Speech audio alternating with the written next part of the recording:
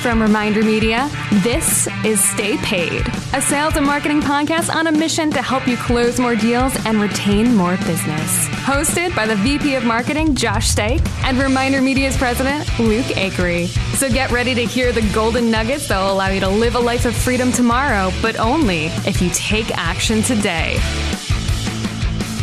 Welcome to another Silver Dollar episode of Stay Paid, the best sales and marketing tips of your week in 15 minutes or less. My name is Joshua Stike. And I'm Luke Acree. And the number one question we get from businesses is how to generate more leads. With a full pipeline of quality leads, you can not only sleep easier at night, but you can avoid the dreaded commission breath that tends to happen not when you don't know where your next deal is going to come from. So in this episode, we're going to go back to the basics and the fundamentals and into the action items on what lead generation is, the different types you need to know about, and the tools that are available to you. So one of the reasons I say we're just going to jump back to the fundamentals here real quick, because just want to go over a basic lead funnel. Yeah. If you're looking to generate leads, we're going to give you, 7, 8 different ways to generate leads to focus on. One thing I will tell you as we dive right into this is if you are stressed in your business, a lot of that stress comes from a lack of a full pipeline, right? So if your pipeline is full, Josh said it best, you won't have commission breath when you're trying to close that current deal. And the same thing is sales solves all pain. So if you have operational pain in your business, if you have different pain points in your business, if you're making enough money, you can pay somebody to fix that. Absolutely. And so you need leads. So going to, I love looking up definitions whenever we start to crack open a topic like this, because I like to kind of get into what it's all about. So from Wikipedia, lead generation is the initiation of consumer interest or inquiry into products or services of a business. That's all that it is. It is that simple. It's generating and creating the initiation of the interest. So to kind of start off, want to look at your lead funnel. So picture a funnel wide at the top. Want to get as many people into the top of your funnel to eventually get them through your funnel, and you get a certain number out the bottom that actually do a transaction with you. And then the way that you would break that funnel up is you've got your top of the funnel, which is the awareness phase. Mm-hmm. So these are people that are probably, also call them problem aware. Like they know that they have an issue. They just don't necessarily, they're not at that point where they're looking for solutions or looking for specific products yet. They just know that they have a problem. These are people that you're probably going to be adding into your email list. You can use educational content to bring them to your website and then ultimately retarget with what your solution is. That then gets them into the middle of your funnel, which is solution aware, or also known as the consideration phase. So now they know about the product or the service that you are offering and they're considering using it. These are the people that you're going to call, right? You better be calling these folks. If you're not calling. These are the people that you're going to be trying to build rapport with, build up that relationship, go through the discovery phase of what their problems are so that you can help them understand the solutions that you offer, which ultimately leads you into the bottom of funnel. This is your decision phase.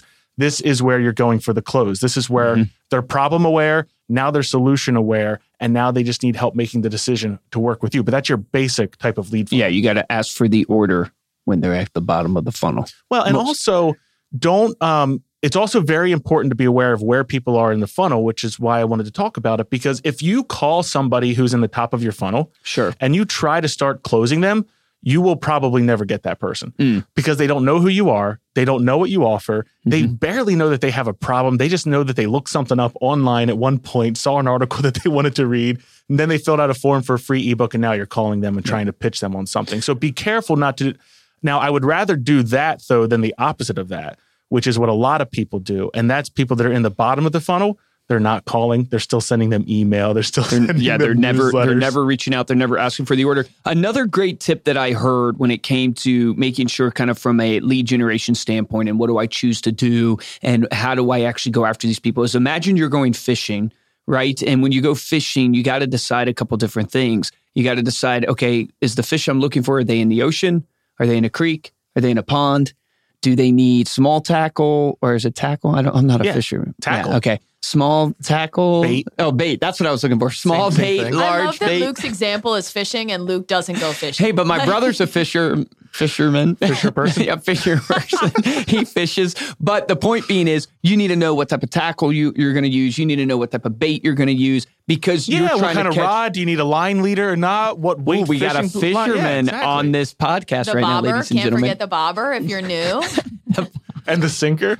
All right, we're getting too in depth here. But the point being is just like Josh is talking about in the levels that they are at, whether they're top of funnel, middle funnel, bottom of funnel, you also got to think now as we move into these different strategies, hey, where are my people at? And what's my best way to communicate with them and actually reach them? Because if I can reach them where they're at, chances are I get their attention. And if I get their attention, I can initiate, what a great word, initiate attraction to my services. Absolutely. So let's jump into it. What are some types of lead generation that you've seen working? Yeah. So first one I would say you have to be on right now is social media. Specifically, when I wrote down social media and I was sending it to you, I was really thinking paid social, though I think there's two routes with social. One is the organic side, and you can use it to connect and build brand awareness and reach out to people, DM, all that good stuff. The other is the paid side. I'm specifically referring to the paid side when I sent it to you because the cost still per lead that we're seeing, and I would say across industries for the most part, but that we're seeing is insanely cost effective for you to be able to reach a widespread amount of people, even if it's just top of funnel, get them into your funnel and start nurturing with them. So that's where I would focus. No, I love it. And so when it comes to paid, like pay-per-click is basically what we're talking about. You can use social media to run pay-per-click ads. You're essentially just paying for, per 1,000 impressions. And then some of them you're actually paying whenever they click, like Google. So Google's actually, the way that works is you pay for each click that you get on your different ads. There's different types of things that you want to look for when looking into paid advertising. Is how do you want to target? And a lot of this comes down to what we were talking about in terms of thinking of who are the people that you're trying to reach. You can do demographic targeting. So Facebook, that's a lot where you're going to find that. You're actually going to target people based on their interests. You can do age, you can do different things like that. Now, if you're running real estate ads, they have a lot more restrictions in terms of what you can target there, but that would be your demographic targeting. You can also do keyword targeting. So this would be perhaps in YouTube or on Google where people are actually searching for specific things. You want to show up where they are searching.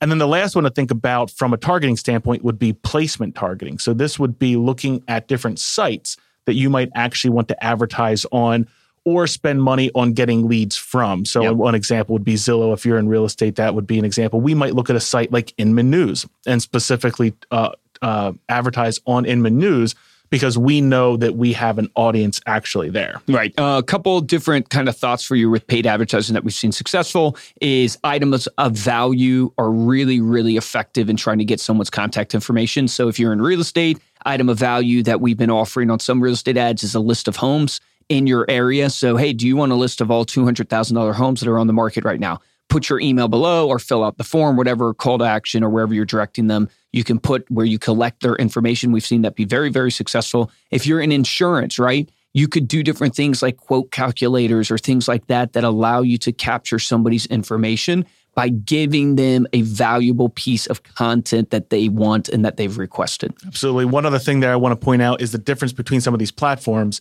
If like the difference between interruption type marketing and then intent-based marketing. And I actually think we might have an entire episode where we just kind of talk about intent versus context, because I wrote down some notes for that, but I think it's a little too much to get into in this one. Interruption marketing is almost like a TV ad. So this would be like on Facebook. You're actually interrupting what somebody is trying to do in order to show them an advertisement. So you have to be really catchy. You really have to have strong hooks. You have to have strong visuals in order to bring them in and almost be a little sensational with what you're offering or the problem that you're trying to solve. Because even though you can get people that are within the demographic that you're trying to reach, you still have to stop them from doing what they want to do, which is watching their YouTube ad. Dollar Shave Club did this really, really well. Yeah, it was a great video that they did on YouTube. The other one is intent. So you have interruption, then you have intent. And that's where your Google ads and like search ads and things like that are going to come into play. For your intent-based advertising, you want to be more helpful. So interruption, you want to be more sensational, catch people's attention. For your intent-based, you want to be more helpful because typically people are out there looking for an answer to something or looking for a solution. Yeah, that's a great point. Other types of lead generation, you can do content marketing. So we have a whole podcast that we did on content marketing that we put out there. That's definitely a longer term game. This is where I would fit in things like your blogging, right? Or, you are doing mailers for a farm area and your content's hitting them. Now you're going to have some brand awareness type stuff and call to action stuff in there, but you're really just hitting them with content to build brand credibility and brand authority.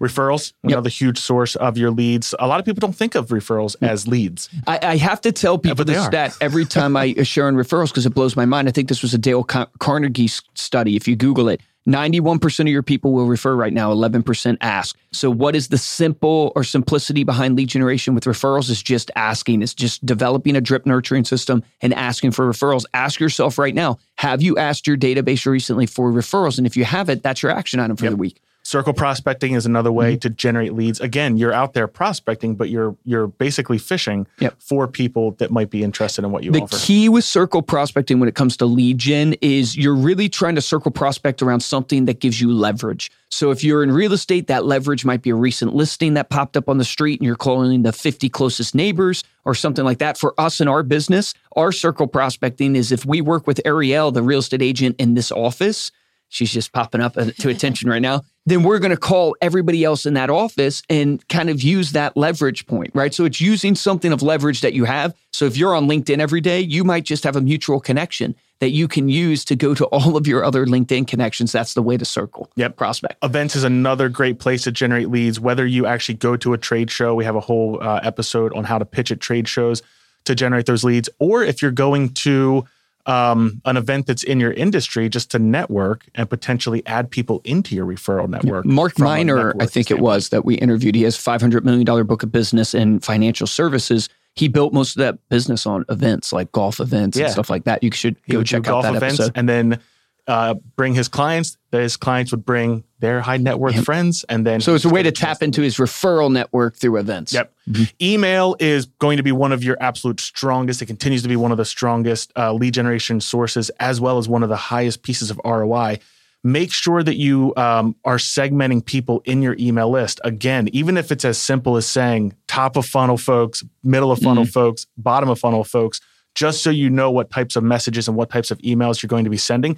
The most successful emails are personalized and tailored to the people that are receiving those emails.